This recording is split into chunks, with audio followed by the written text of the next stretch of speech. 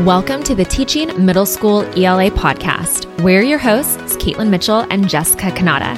If you're looking for ways to bring rigor and engagement to your middle school ELA classroom without sacrificing your nights and weekends, then this podcast is for you. Our goal is to provide you with your weekly dose of tips, tools, and inspiration so you can actually enjoy teaching again. We'll help you bring the fun and creativity to your ELA lessons so that your students master the standards and you can leave school when the bell rings. Get ready to be that teacher you've always wanted to be, to do great work and thrive.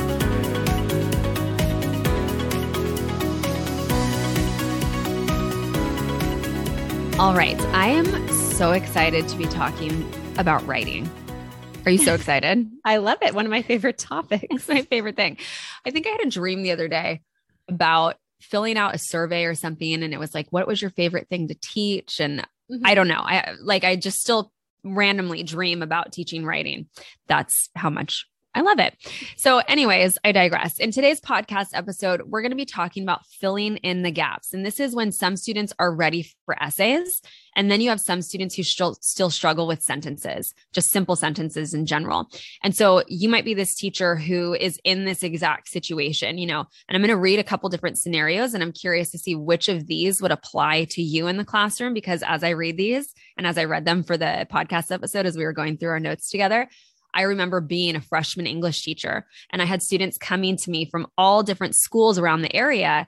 And so some students did know how to write a complete multi-paragraph essay beautifully, and others could not even put a sentence together. And so if you're a freshman teacher and you're listening to this podcast episode, you know exactly what I'm talking about when you have students from all different schools coming to you with different backgrounds. But this is also happening in our classrooms too, when students have maybe been together for 5 years and they're moving together as a cohort, but you're still seeing these gaps amongst your students as well. So I'm going to walk you through a scenario, and I would love for you to kind of picture in your mind which of these apply to you. Okay. So you put a writing prompt on your board, and then you walk around the room to see how your students are doing, right? They're writing in class. So you circle amongst the desk and you find a variety of different things.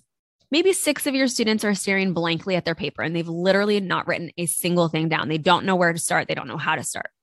Then you have 4 over in the corner who are like feverishly writing. They're so excited. They love writing. They're your writers, but they're totally off topic, and you need to stop them like now. Like, do not let them write anymore, because they're just going to go down a rabbit hole. 7 of them have their hands in the air. They're asking for your help, right? 3 of them are standing in line to sharpen their pencil. They're trying to avoid. They're your avoiders, right? And then you have 2 who forgot their books and they can't find the evidence to the essay. So we have all of these students making excuses. And then we have 1 who understands the prompt, and they quickly write their essay, solid evidence. They're done. And they're like, okay, what can I do, Mrs. Mitchell? And it's like, holy cow, what kind of a writing class period just happened? Right? What on earth just happened? So your hope of a peaceful writing period where you could just catch up on some grading, do some conferencing with your students, that vanishes. You sigh and you're like, oh, no wonder I hate teaching writing, right? Who wouldn't in that situation hate teaching writing? Totally. So you ask yourself, where did it go wrong? And some questions you might consider asking yourself if you've ever been in a situation like Caitlin described, and I'm guessing, all of us have, but you ask yourself, okay, did I actually go over the writing prompt with my students and brainstorm possible relevant evidence that they could use? Did you maybe provide your students with a go-to sentence starter that they could use to begin their essay? Did you spend time reviewing a framework with them so they know step by step what to include in their essay? Or, and most likely this is the case, did you finish reading the short story or the novel or whatever text it was? Say, okay, my students are good to go. And then put that writing prompt up on the board, telling them that you expect a 2-paragraph response at the end of the class period. Yeah, I did that in my first couple of years teaching. I know you didn't. You've always been an excellent teacher. Oh my gosh. That's very kind of you. No, I had to learn my lessons as well. But I just remember doing this, and it wasn't until I was able to really be okay with criticizing my own abilities that I stepped back and I realized I have not served my students well. And I think that there's so much power in that humility and being able to kind of really put ego aside, not ego in the sense of you have a full head, but ego in terms of self, put self aside and take a step back and be like, how much of that actually applies to me? And so I'd love to ask you, how much of what Jessica said perhaps applies to you. And if it does, there's nothing wrong with that at all. This is the first step in making a change that's going to be different for you so that your class isn't struggling with writing, so that you don't hate your writing class period. You know, most struggling ELA teachers are so turned off by that chaos that I just described with writing time that they kind of avoid ever actually teaching writing, right? Instead, and perhaps this is you, some teachers stick with just the short answer responses, or they attempt to introduce, a writing strategy like RACE is one of them that we see all the time, where students restate, answer, cite, and explain. And maybe they don't even go into depth with it, and it's kind of this like forgotten thing that they sometimes teach and sometimes don't teach. And honestly, many teachers will simply tell their students that a writing assignment is due at the end of class, and that's it. And we don't have to tell you that that's a broken strategy. I mean, even sitting here saying that out loud again, and I'm sure for you listening to that, it's like, yeah, that's right. Like, as hard as that might be to hear, like a punch to the gut sometimes, that's kind of the best medicine to make a difference. Because even with this strategy, right, you still have students who are ready to go deeper, who are ready to actually analyze the text. And you still have students who can't even restate the question into a complete sentence. You're still going to have those students on those wide ends of the spectrum and everyone in between, right? And who, with a bit more guidance from you as their writing teacher, they can learn to write stronger, more critical essays. They can do it. It's going to come from you, perhaps shifting your way of being in the classroom, right? And your way of teaching writing in the classroom. 100%. And so you ask yourself, what's the cost of not doing anything about this? Well, not only do your students not grow as writers, but you continue to assign writing and then you have to grade it, knowing before you even begin that the writing is going to be unfocused, hard to follow, and let alone actually contain a strong explanation of evidence. And let's face it, like at this point, you just be happy if your students remembered to indent. Like you're so frustrated with writing.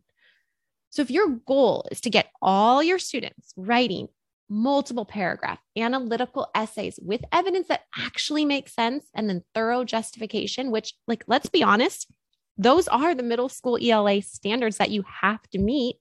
Well, then you need a game plan to meet all your students where they are and help them grow as writers. And it takes consistency. You have to be willing to put in the time to try something different and then be okay with it not working perfectly the first, second, or even third lesson. But knowing that progress is happening and you're not only closing the gap, but propelling students forward.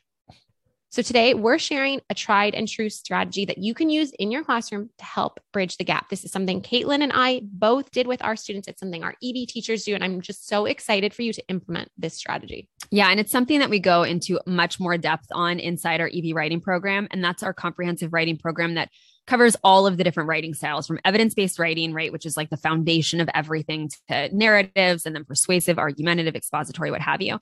And so I want you to think too, before we talk to you about these strategies, because I think a lot of it is too around like our own mindset, like our internal work that we get to do as teachers that then impacts our external work with our students.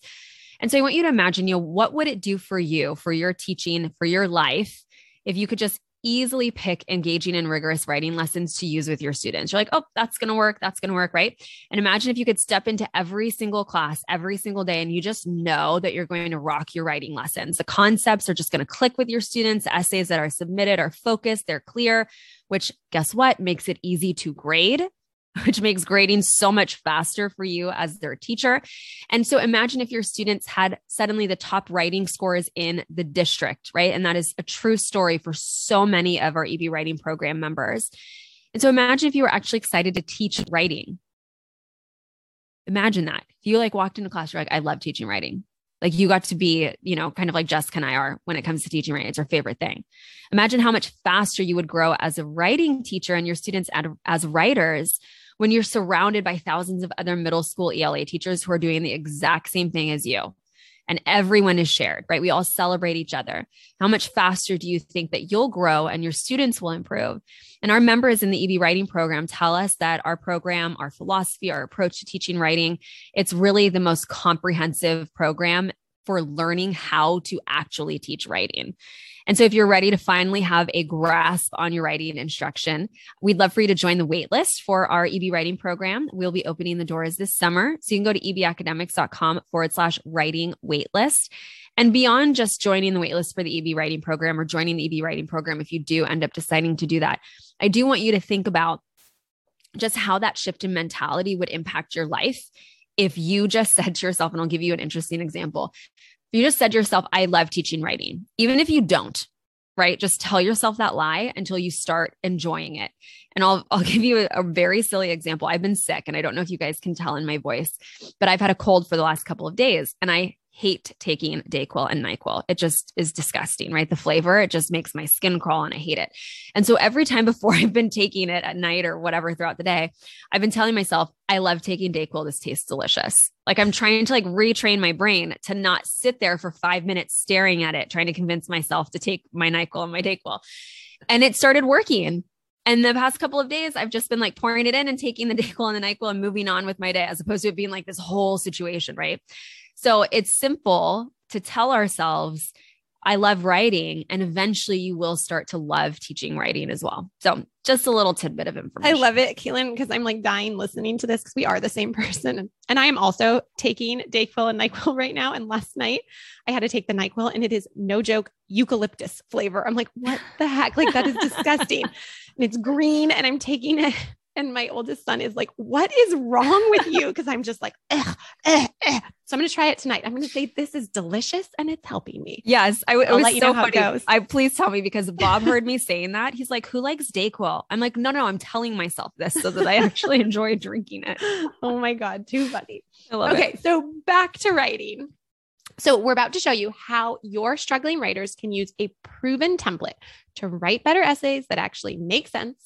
And then your advanced writers can challenge themselves to write even more analytical essays. It is game changer with this. So when this happens, right, you receive stronger, well-focused essays. They're easier to grade. Your students can focus on the actual analysis of the text since they know how to tackle the writing itself. That is huge. No longer are they struggling with, is this a complete sentence? I don't know if I need a comma here. No, they're focused on analyzing, using concrete evidence and justifying their thoughts. That's what we want them to do. So most struggling ELA teachers skip over the part of actually teaching the baby steps of a framework to their students. Instead, they just tell their students, okay, you need to have evidence. Don't forget to include it, and then explain your thinking. But what happens when they do that, or when you do that? Don't students just throw a quote from the text in the middle of a paragraph? You have no idea where that quote is from, who said that quote, what it has to do with anything. It almost makes you just pause as the reader, and you're like, wait, what? What did I just read? What's going on? It's abrupt, it's confusing, and then students' writing doesn't flow. And then your grading takes hours longer than it needs to, and you find yourself writing the same comments over and over on their essays. Where is this quote from? Explain your thinking. So this is a huge problem. Students just taking quotes from their text, dropping it into their essays. And that's what this strategy we're sharing with today, that's what it's going to help you solve. Yeah. And in the EB writing program, we share how to ensure well-focused and analytical writing from all of your students, whether they are your struggling writers, right, with just struggling to write sentences, or they're ready to tackle analysis of more difficult texts. It all stems from using a proven framework as the foundation. And with our EB teachers, we call that the EBW approach. So if you hear us say the EBW approach as we're talking right now, that's what we're referring to. And inside the EBW approach, there are 10 steps that we teach to the writing framework. And when you and your students master all 10 of those steps, you start to see huge results. It starts to make sense to you. And while we're not going to share all of the 10 steps right now, because that would totally overwhelm you, that would take forever, we are going to share with you one of our favorites. And that is step number 6. And it's one that you can start using tomorrow with your students, and you will start to see results. You'll start to see things change, and you'll start to see progress, right? It's that quick win that you're oh, okay, I got this. We all need a quick win sometimes, to be able to buy in and move forward with it. And with this step, you'll be well on your way to really filling in that gap between your struggling students and then your higher level writers. So step 6 in our EBW approach is called introducing the evidence. And once students master this step, those days of the random quote in the text being just dropped into the middle of the paragraph with no context whatsoever are going to be long gone. So introducing the evidence really means that students are going to use sentence stems. So it's a requirement for us with our EBW approach that students must use the sentence stem in their essay. And then when we do that, when we make it a requirement, their writing instantly improves. This is even something that we'll assess them on in the rubric, right? And so these magical sentence stems that seem like, oh my gosh, they're going to make the world of difference are really, really simple, like very easy. And we can elevate them too. And we'll talk about that in a sec. But basic. Give you some examples. According to the text, mind blown, right? It's like, really? That simple? Yes. According to the author, or the author states, or the name of the character says. And so 4 simple ones that you can start with, and I'll repeat them all again. According to the text, according to the author states, name of the character says. Give those to your students, write them on the board, make them a requirement. And these sentence stems create a natural flow to the essay, and they're alerting the reader that the evidence from the text is about to be shared. And so for your students who struggle with writing a sentence, these stems set them up for success because now all they need to do is choose a stem, one of those 4, and copy the evidence from the text itself. That's it. Super easy, super straightforward. But sometimes we forget, right? Sometimes it's the simplest things that we forget to share with our students. It is. And it truly is a game changer. And I'm glad you brought that up, that's what we assess them on. It's one of, the checkpoints in the rubric. Did you include a sentence stem? Did you introduce your text? So it really encourages them to do that all the time. But what about your more advanced writers, right? They can definitely go beyond the text states or the author says or whatever it is. So you can help them become even stronger by having them, what we do is we call it set the scene before their sentence stem. God, there's lots of S's there. So set the scene before the sentence stem. So I'm going to share with you an example of a student using step 6 of the EBW approach and also setting the scene before including their evidence or a quote from the text. So imagine we have a student, a more advanced writer, and they're writing a response to literature or a text-dependent essay for the book Charlotte's Web. So here would be an example of part of their body paragraph. When the lamb in the barn teases Wilbur about his bad smell, Charlotte notices his embarrassment and says, "Let Wilbur alone. He has a perfect right to smell considering his surroundings. You're no bundle of sweet peas yourself." Charlotte shows kindness and defends Wilbur, demonstrating support for her friend. Since she's so kind to him, Wilbur knows he can depend on her to help save him.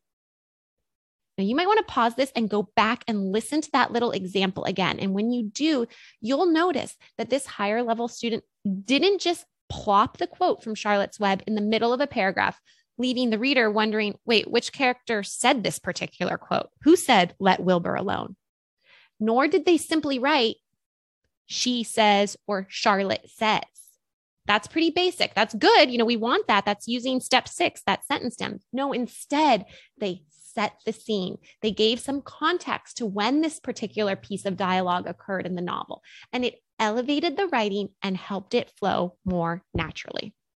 Yeah. And I think too, just as a reminder for those of you listening, I think sometimes we'll be like, well, that's too easy according to the text or according to the author. We want our students to be elevated. And this is a perfect example of where we can meet all of our students, because there are going to be students who simply aren't at a place yet where they can do the more advanced example like Jessica just talked about, right? They have to start with they get to start really with those lower, kind of easier sentence stems and then build upon it over time. And so, I hear and I read sometimes in some Facebook groups, that students just don't know how to write. And I think that a lot of that gets to be our responsibility to teach them and to provide them with like simple tools like this that can make a difference for them in their writing. And then they start to feel confident in themselves. And then it's kind of like with the NyQuil thing, you're telling yourself that you love writing. eventually students are going to be good at writing if they start to feel and build that confidence within themselves. So even though it seems super simple on the surface, I think these simple things get left in the dust and we forget about them and we forget how important they are. So you can see how providing students with this very clear step number 6 from the EBW approach really helps strengthen their writing, right? We're starting small with our struggling writers with very simple sentence stems. And then we're ultimately taking our students' essays up to the next level with our more advanced writers, which ultimately our struggling writers will be able to get up to, right? So it's time to take action, right? It's great to sit here and listen to this podcast episode, but it's another thing to actually take this idea and put it into action. So we want you to put these sentence stems, those 4 that I shared with you, on your board and make them a requirement for students to include one before every single piece of evidence in their writing. So for your more advanced students, you can require them to quote unquote set the scene, right? Like Jessica shared in the Charlotte's Web example. And we want you to watch how by consistently making students use these stems makes their writing so much better. It fills in the gaps of those essays, and then it makes it so much easier for you to grade them as the teacher, right? It's going to make your life so much easier as well. So again, we want to remind you that the EB Writing Program, we are opening the doors to new students, new teachers who are our students, right, of the EB Writing Program in July. So you can add your name to the waitlist by going to ebacademics.com/writing waitlist. We also have a little 3-part video series for you after you sign up for the waitlist. Talks about justification and a few other things as well. It's just super cool. All right, you guys have a wonderful week, and we will see you next week on the podcast. Bye, everyone.